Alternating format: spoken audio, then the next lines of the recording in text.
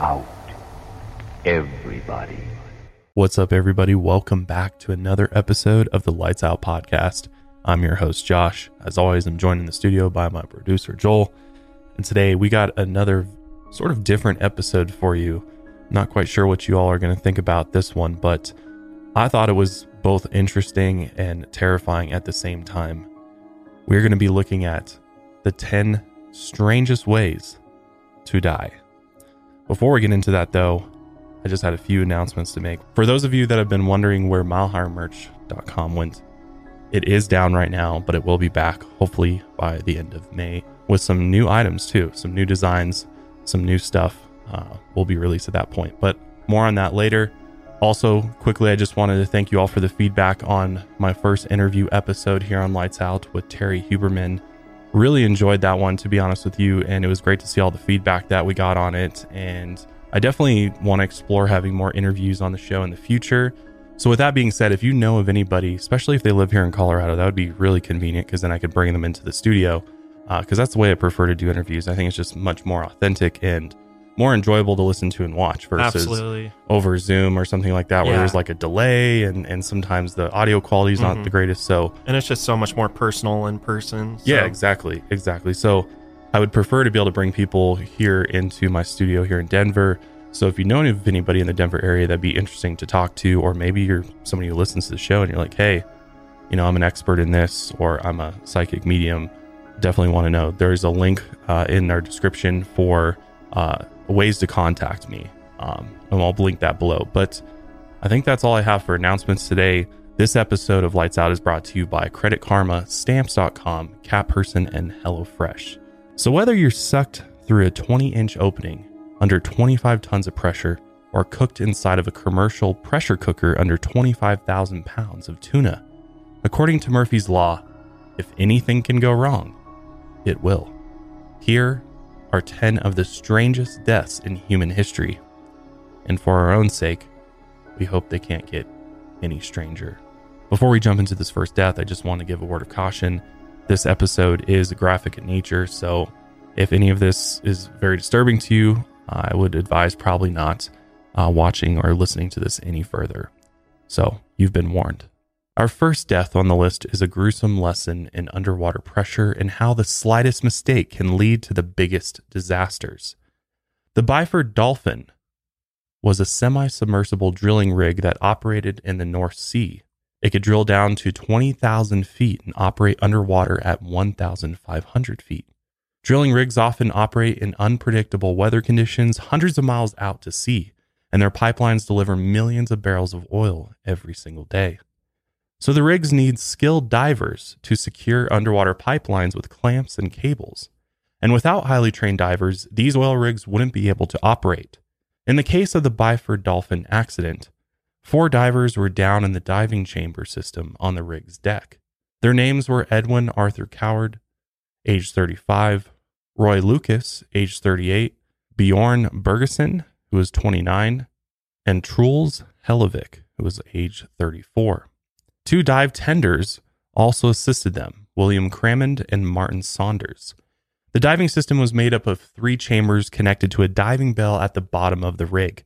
The diving bell is a small area where divers enter and exit the open water below, and it's connected by a cable that can lower and raise the compartment down into the water. To keep the pressure safe and consistent through the entire diving rig, the divers had to follow a strict procedure so they wouldn't lethally decompress the chambers. They were all experienced divers and had followed the procedure before, but one small mistake ended up in catastrophe.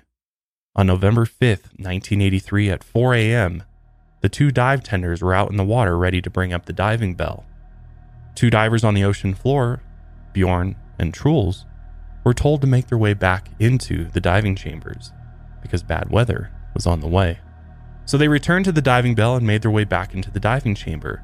The 2 other divers were resting in a nearby chamber, and for an unknown reason, William, one of the diving tenders, didn't follow the procedure. Many divers suffer from mental fatigue after working for hours at these depths, which I can't even imagine what that must be like. Underwater pressure, long work hours, and exhaustion from diving and swimming can take their toll, and many believe William wasn't thinking clearly when he made the fatal mistake.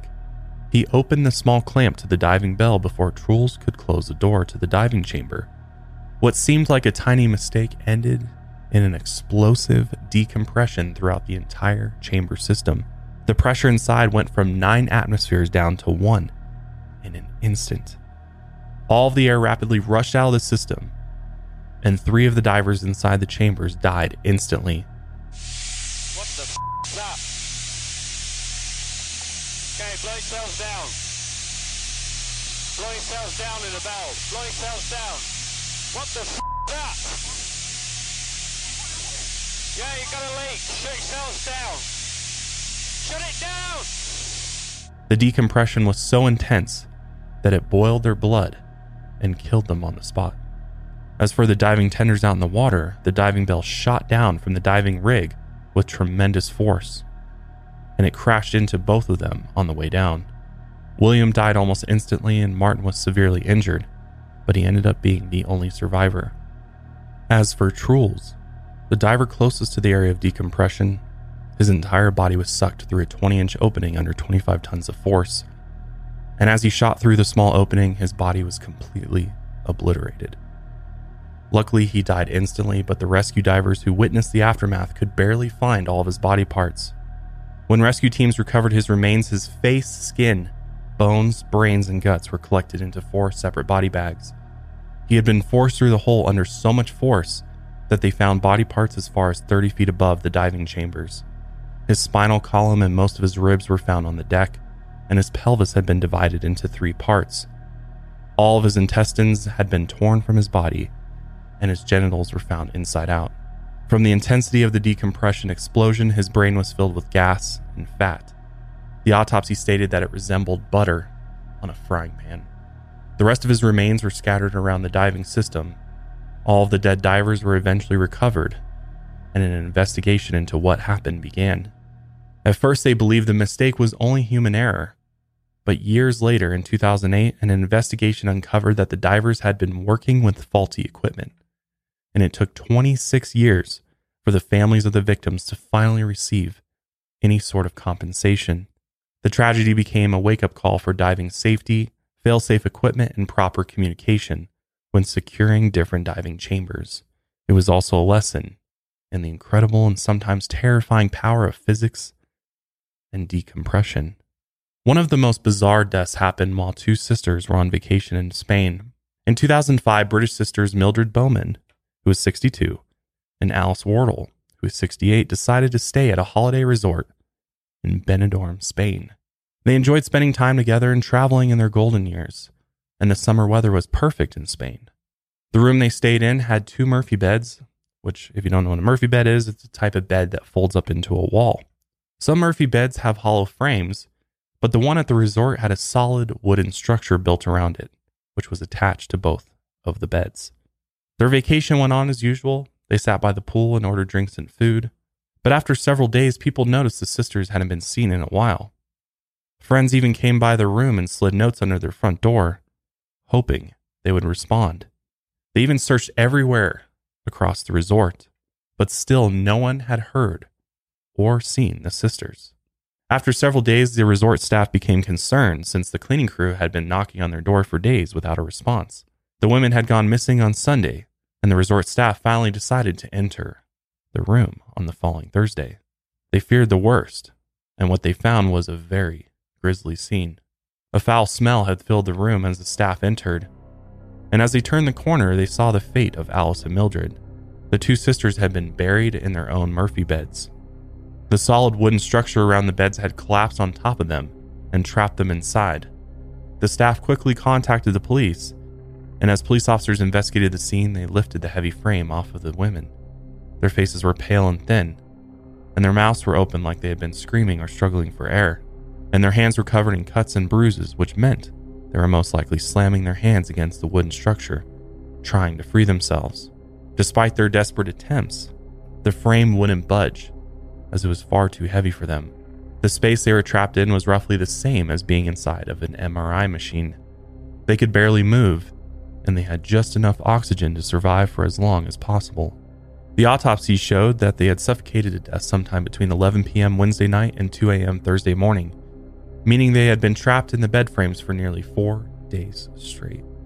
As police looked into how the bed frames fell, they initially believed the sisters had lowered the bed incorrectly, but they were never given instructions on how to unfold the bed properly. Investigators later found that the screws and wall plugs on the wall-mounted storage unit were not fit correctly. But by the end of the investigation in December 2008, a Spanish court cleared the holiday resort owners of wrongdoing, and the deaths of Alice and Mildred became just another tragic freak accident. The next death on the list would become Bumblebee Foods' most expensive cooking operation to date. Bumblebee is most known for its canned seafood products. We've all eaten them, probably. But in 2012, they became known for one of the most horrific accidental deaths in a workplace environment. Jose Molina was a 62-year-old employee at the Bumblebee facility in Santa Fe Springs, California. He was known as a good worker, and he had a wife and 6 children. On October 11, 2012, Jose began working the night shift at 4 in the morning. When he first arrived for his shift, his boss asked him to clean up and perform maintenance on one of their 35-foot industrial pressure cookers. They use these massive cookers to cook and sterilize large amounts of canned fish. At some time between 4 and 5 a.m., he entered the pressure cooker to perform his duties. While inside, one of his coworkers noticed an empty pallet jacket beside the pressure cooker, and he assumed that Jose had finished cleaning and repairing the cooker, and that it was ready to be used again. So the coworker began loading 12,000 pounds of canned tuna into the cooker, not knowing that Jose was still inside. Jose tried to scramble out, but the fish was being loaded so quickly that he was most likely crushed by the weight and couldn't escape. Even if Jose had screamed for help, it was unlikely that his coworkers could have heard him. The machinery inside the facility was so loud that it drowned out his screams, and many of the workers wore hearing protection. So he screamed into the void as the cans came crashing down on him. As he panicked, he knew his fate was sealed when the coworker closed the pressure cooker doors. The cooker turned on a few seconds later and began cooking the tuna, with Jose still inside. The pressure cooker quickly made its way to 270 degrees Fahrenheit and ran for 2 hours. All the while, Jose was cooked to death in the back of the pressure cooker. It's still a mystery how long he survived inside, but it wasn't an instantaneous death. He most likely survived for several minutes crushed behind the 12,000 pounds of tuna cans. Plus, the tuna cans were made of aluminum, so as the heat inside the cooker rose, so did the metal cans pushed up against his skin. Meanwhile, the workday at the facility went on as normal. His coworker had no idea that he had just cooked Jose alive. But after an hour, the rest of the coworkers noticed that Jose was missing. They paged him and searched around the facility but couldn't find him. And when the pressure cooker finished cooking after 2 hours, they finally checked inside. As they removed the 12,000 pounds of canned tuna, they found his charred remains in the back end of the cooker.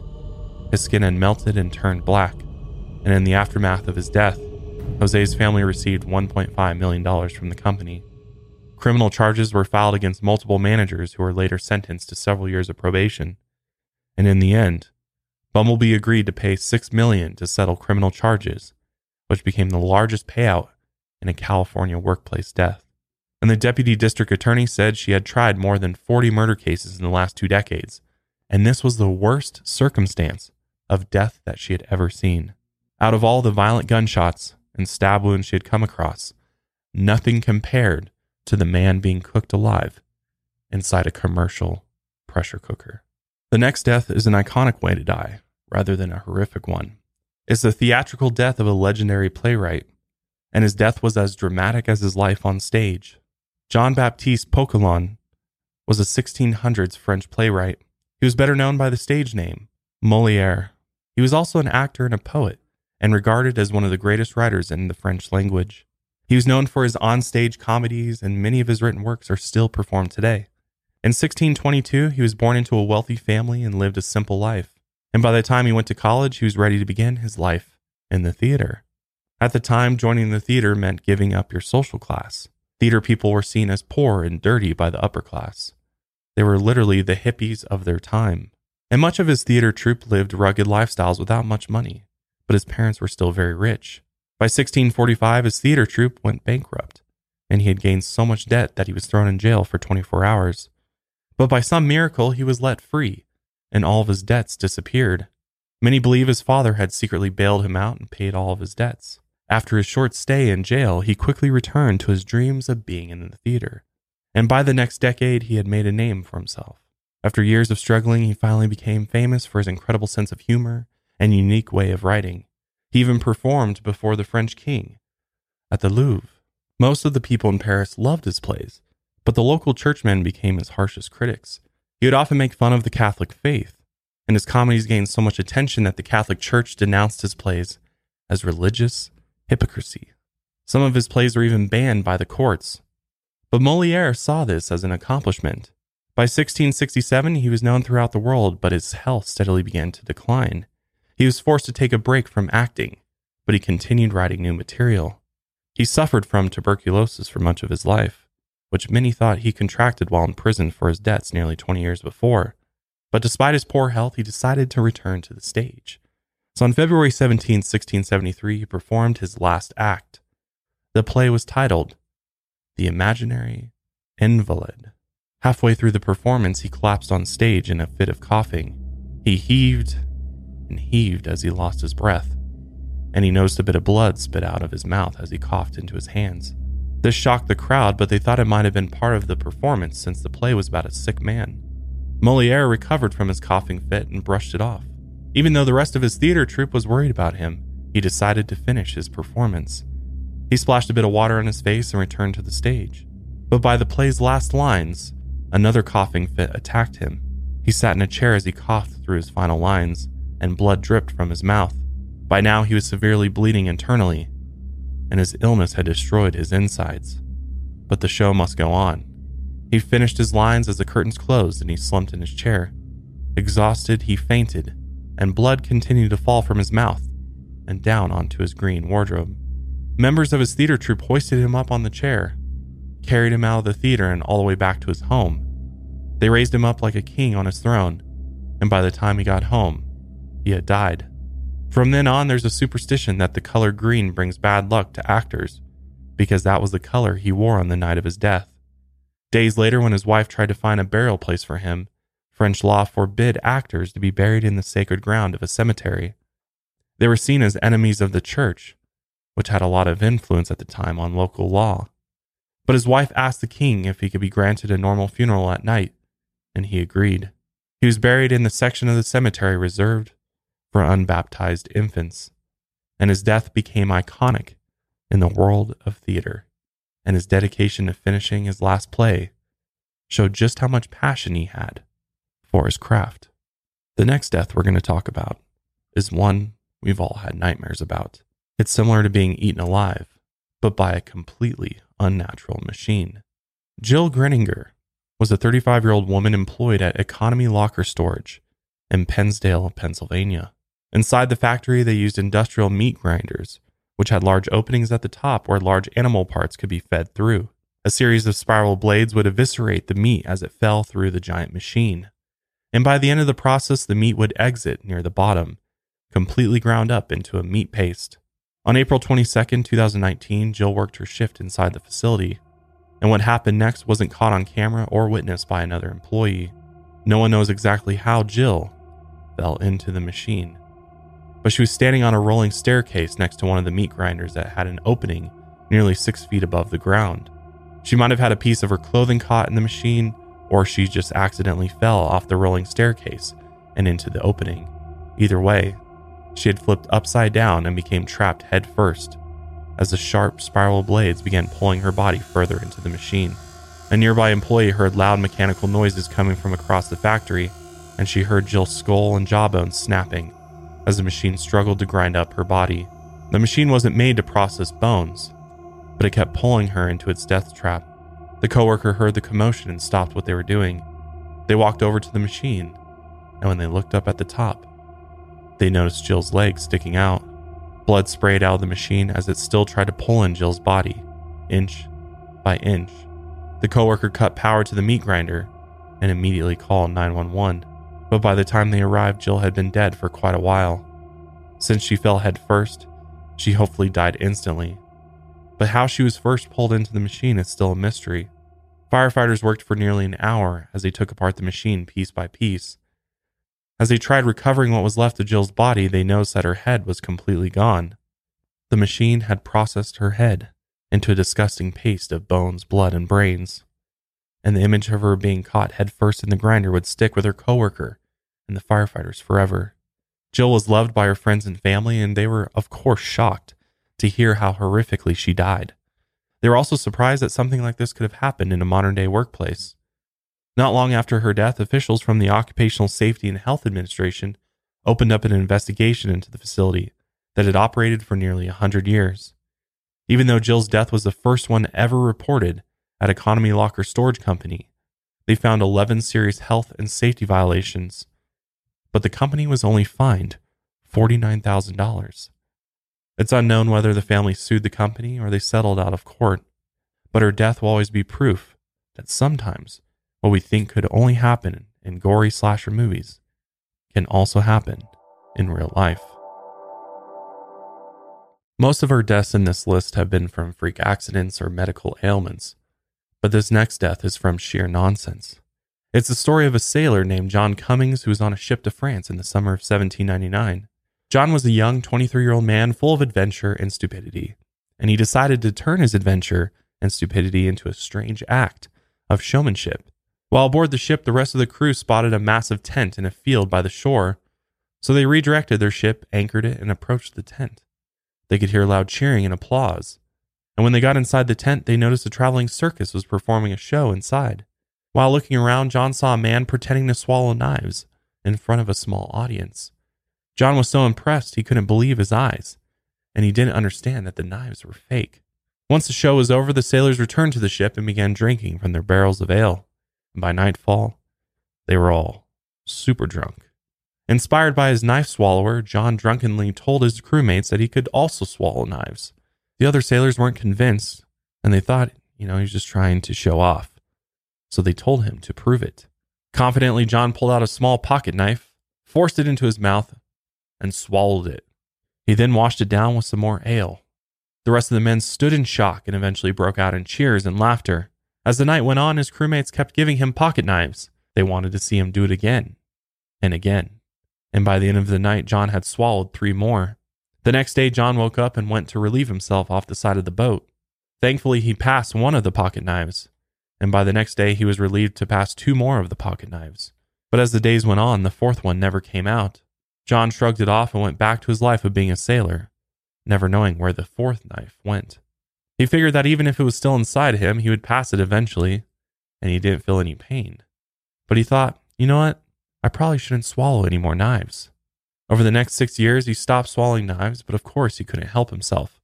He liked being the center of attention and accepted by the other sailors, and this trick was the perfect way to get people to like him. In March 1805, John and the rest of the crew were on land drinking in a gathering of sailors when he started bragging about his knife swallowing skills again. When people called him a liar, he brought out another knife and swallowed it immediately. Again, people were shocked and charmed by John's strange ability, and that night he swallowed 5 more knives. By the following morning, John had become a local celebrity. People from all over town came to see the strange drunken sailor swallow more knives, and he ended up swallowing 8 more. By that point, he had swallowed a total of 14 metal knives. To no one's surprise, he woke up the next morning with extreme pain in his stomach. He ran to the closest bathroom and threw up a good amount of blood and small bits of wood. A few other sailors took him to the closest hospital, but he was eventually discharged with no complications. Thinking he was perfectly fine after swallowing knives, he kept doing it. A few months later, in December 1805, someone brought up his knife swallowing skill again, and to prove his bravery, he swallowed 4 more knives. As the night went on, more and more men pressured him to swallow more and more knives. And so he did. He wasn't afraid, and he didn't think the consequences would be too bad. So he swallowed 13 more that night. Just when he thought he was immortal, days passed and he complained to the ship's surgeon that he had a feeling of death inside of him. The surgeon told him to stop swallowing knives and gave him a laxative, hoping that he would pass the knives, but nothing worked. The knives were stuck inside of his intestines. 3 months later, he complained of his bowels dropping, and he figured something was seriously wrong. He laid in bed all day in absolute agony, and he couldn't work. So he was soon discharged from his duties as a sailor because of his condition, and 3.5 more years passed while he was in horrendous chronic pain. During those years, he went to several more doctors hoping they could help him. He bounced around from hospital to hospital, hoping someone could remove the knives. Some of the doctors didn't believe that he had swallowed knives in the first place.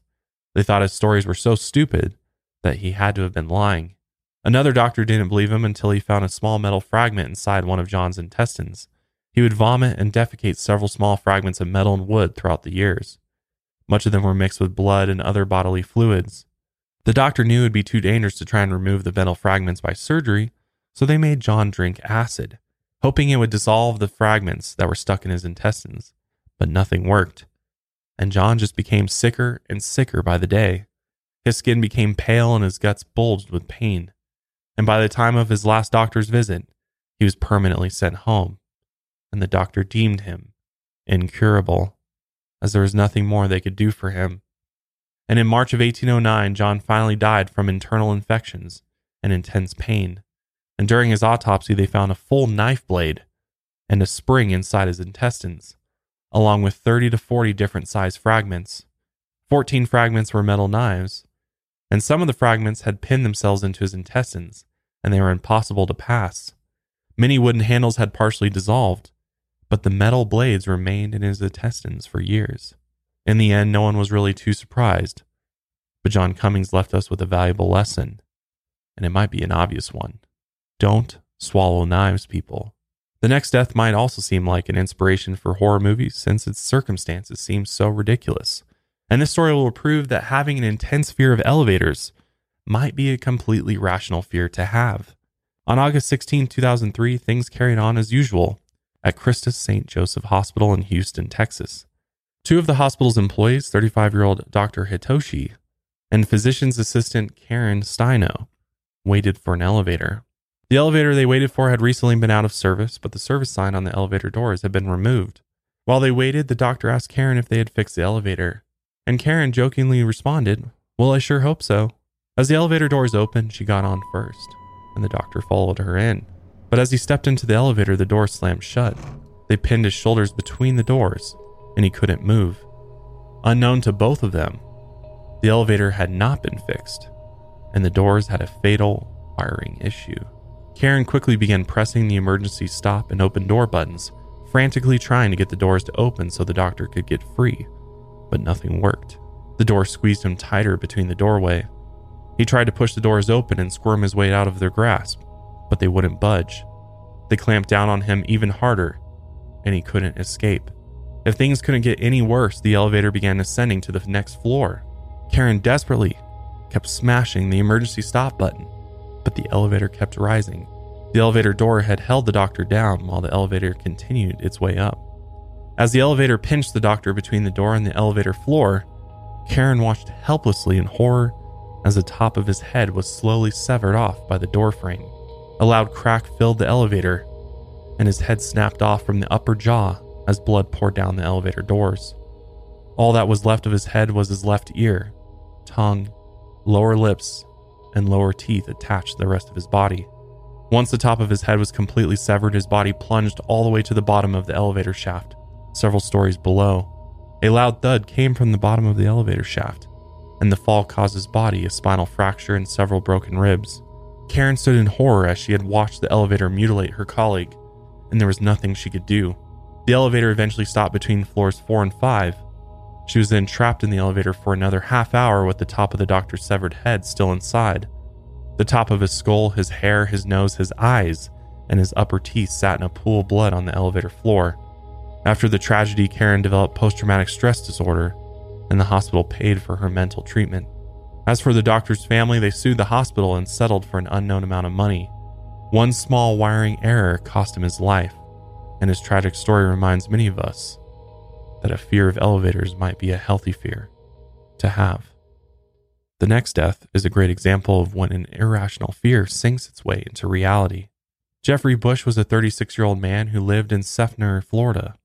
He lived in a small sky blue suburban home at 240 Faithway Drive with his brother Jeremy, his sister-in-law, and his niece. The house they lived in was built in the 1970s, and when they first moved in, there was no sign that anything was wrong with the home.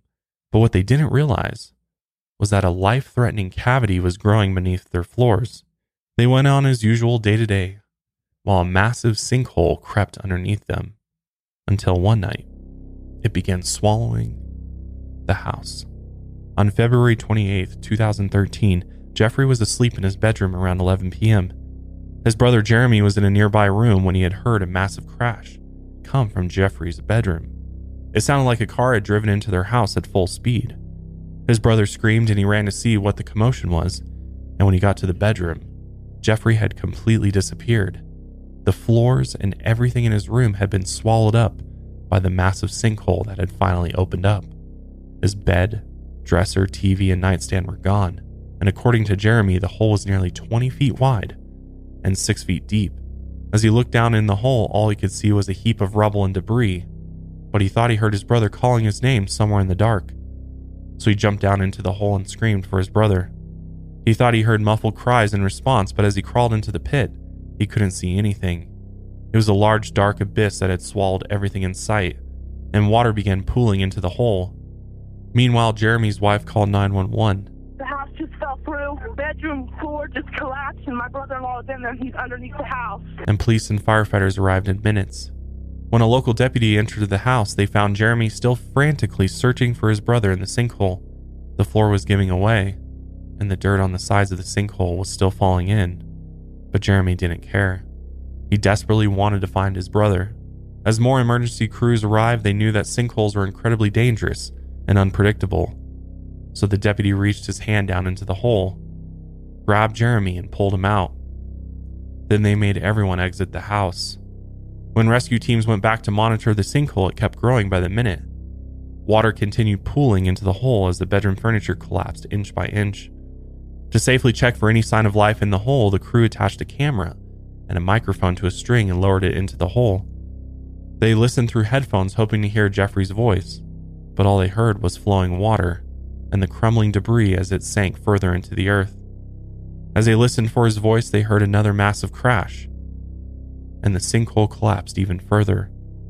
By that point, the hole was nearly 30 feet wide and 20 feet deep, but officials believe that the hole was nearly 100 feet wide below the surface. The rescue team considered their options, but as the sinkhole grew, they realized there was no safe way to search for Jeffrey. Fire rescue officials determined that the home was too unstable to continue rescue efforts by early Friday morning, and Jeremy stood in a neighbor's yard across the street in total disbelief that his brother had just been swallowed by the earth, and he heard the news that they couldn't continue their search efforts. Even if he was already dead, they knew it was far too dangerous to recover the body. They had no idea how long he had survived in the sinkhole, but they hoped he had died quickly. He most likely suffocated or was crushed to death by his bedroom furniture. In the end, the sinkhole would become his burial ground, and they never recovered his body.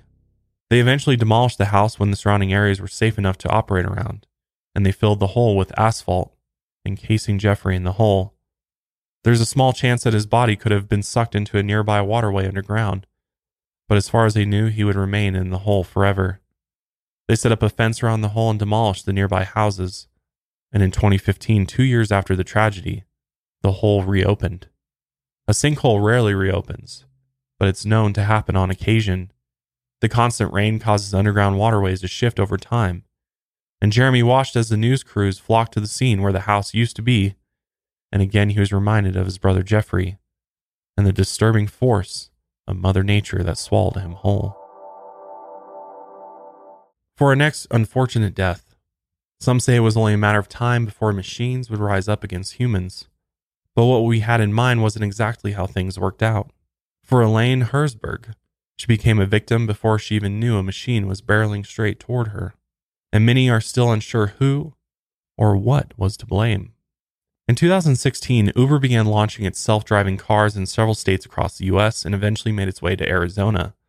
Self-driving cars don't need a human driver to steer or pedal, but the name might be a bit misleading. Uber's self-driving car still required someone behind the wheel in case something went wrong. But what happens when both the autonomous car and the backup driver fail? Late on the evening of March 18, 2018, Elaine was traveling through the streets of Tempe, Arizona.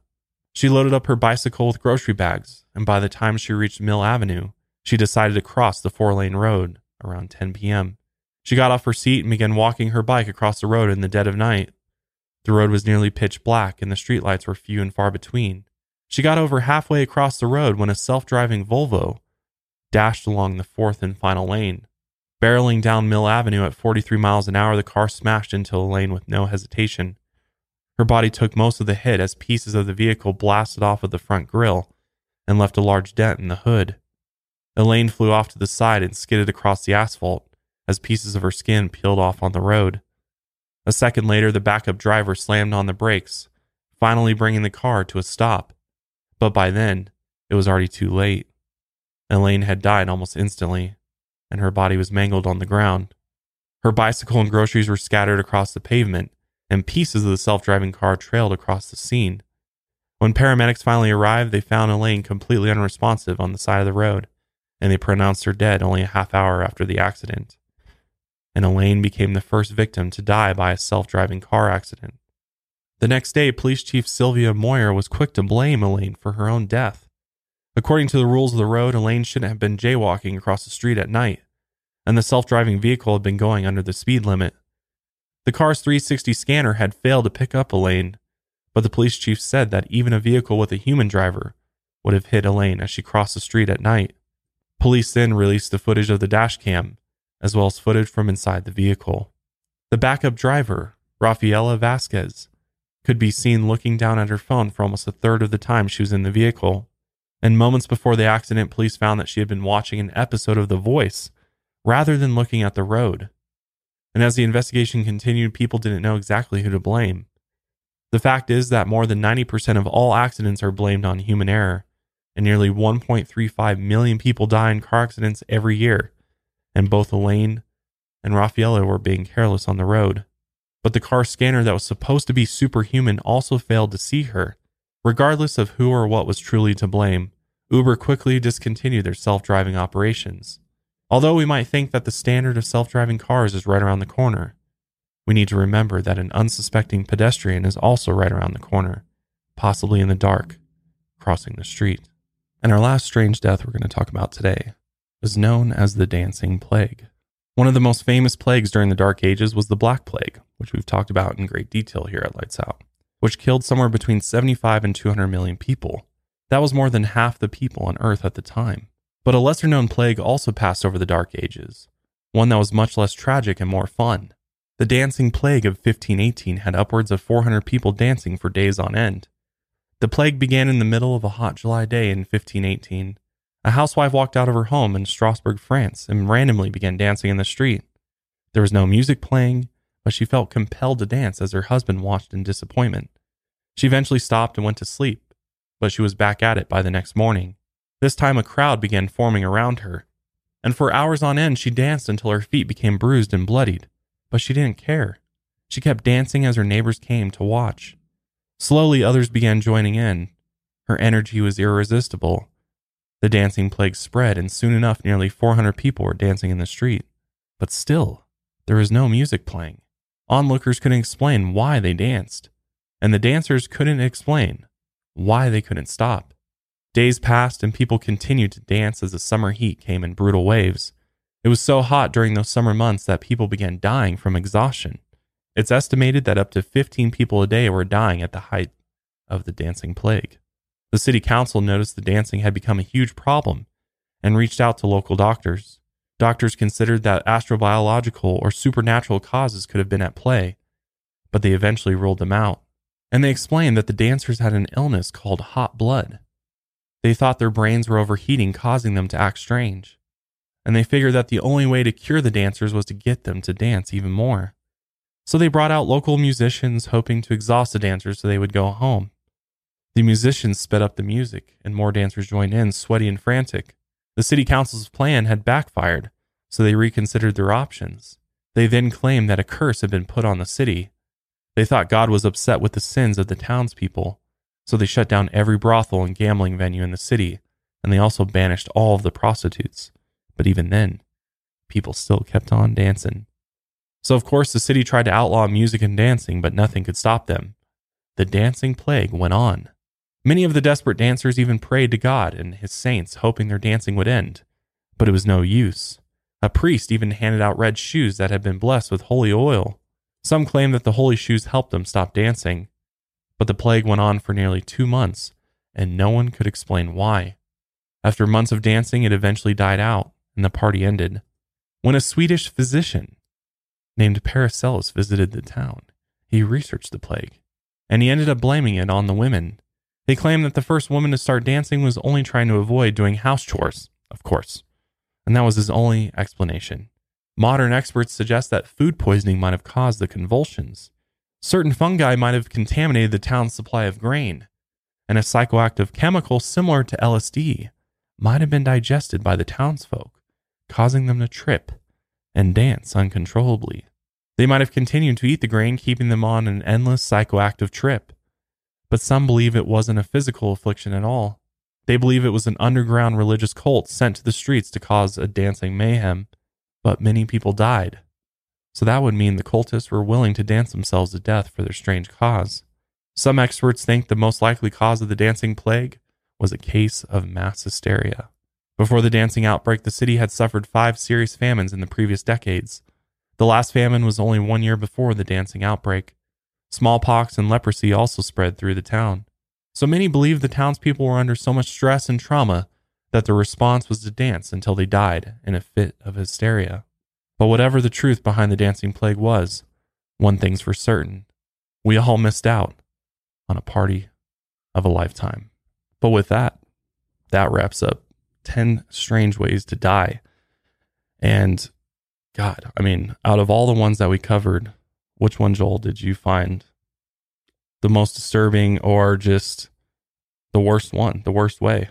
For me, I would say the pressure cooker. Yeah, that was pretty horrible. The meat grinder is like something out of my nightmares. I was gonna say, have you ever had nightmares about any of these? Yeah, like I wake up in time before I die because I think if I die, I'm dead. You've never died in a dream? No, have you? I have once. Really? Yeah, I died once, but then as soon as I died, I woke up. Oh, but okay. most of the time, it's the same way for me too. Like I'll be right at, I'll have somebody killing me or something like that. It doesn't happen very often, but there'll be a dream where something or somebody's going to kill me, and right before it happens, I wake up. You're up. And I'm like, oh shit, that was crazy. Felt really real. But Gotcha. And then I would say the ones with the realism, which were, the driving car and the elevator. Like sometimes I still get a creepy feeling inside an elevator. Oh yeah. People get trapped in there all the time. I feel like elevators are super unsafe considering how far advanced in technology we are. I feel like elevator technology is like lacking big time. Like definitely. I know most of them just hang on a cable and yeah, especially older buildings and stuff. Yeah. I'm sure like a lot of new buildings have like, a lot more tech involved in the lifts and stuff and some safety stuff. Precautions too, I would think. Yeah. Because I know in some airports, for an example, the elevator systems are so old that they have to get a rescue team in there. Like elevators below that door, they literally got to get a ladder. Yeah. And then you never know if the power is going to like freak out while they're trying to make the rescue, and then they could all die. Yeah, exactly. Well, what's scary about some of these was that it was not necessarily like the elevator's fault. It was more so the technician working on the elevator. Oh, yeah. Forgot to mark that this elevator is malfunctioning due to a wiring issue. And so people got into it by accident thinking that it was working. Yeah. Like that's, I've had worked in buildings where elevators would go down, elevator tech comes out, is working on it. But then after they're done, I'm always like, do I really want to get into this elevator? Like what happens if it just drops? Or True. I feel like that's a very real fear for most of us of like being in an elevator, being squashed by an elevator, or falling from the top all the way down to the floor. And then in this story, the person was trapped in the doors and literally got impaled slowly while grinding on the... dude, that's gruesome. Horrible. Absolutely horrible. But yeah, let us know what you think of this episode. I want to try something different, more real life horrors, because I feel like the real life horrors are sometimes even scarier than the paranormal ones, because it's real life accidents, it's tragic things that happen that any one of us could experience. Hopefully none of us do experience that, but I think there's something just so freaky and weird about some of these accidents, and just there's really, some of them are preventable, but others are stuff just happens. Or like you work somewhere in a dangerous workplace and your coworker just happens to, be a little sleepy that day and forgets to check the pressure cooker before, they start another batch. It's just like, it's scary stuff. It is. But yeah, let us know which one scared you the most. And let us know if there's other stories out there that you know of, or other tragic and just horrible ways to die that we should cover in a future episode. But with that, we'll go ahead and wrap up today's episode there. Make sure you guys are subscribed to the show on YouTube as well as on Spotify. Make sure you're following us on social media at Lights Out Cast. We're also on TikTok now, which is really cool. We've been growing our TikTok account quite a bit. We post a lot of clips and other things on there. So if you haven't checked that out yet, you can find us at Lights Out Cast on TikTok as well. But that is it for us today, and we will see you next time. Until then, lights out, everybody.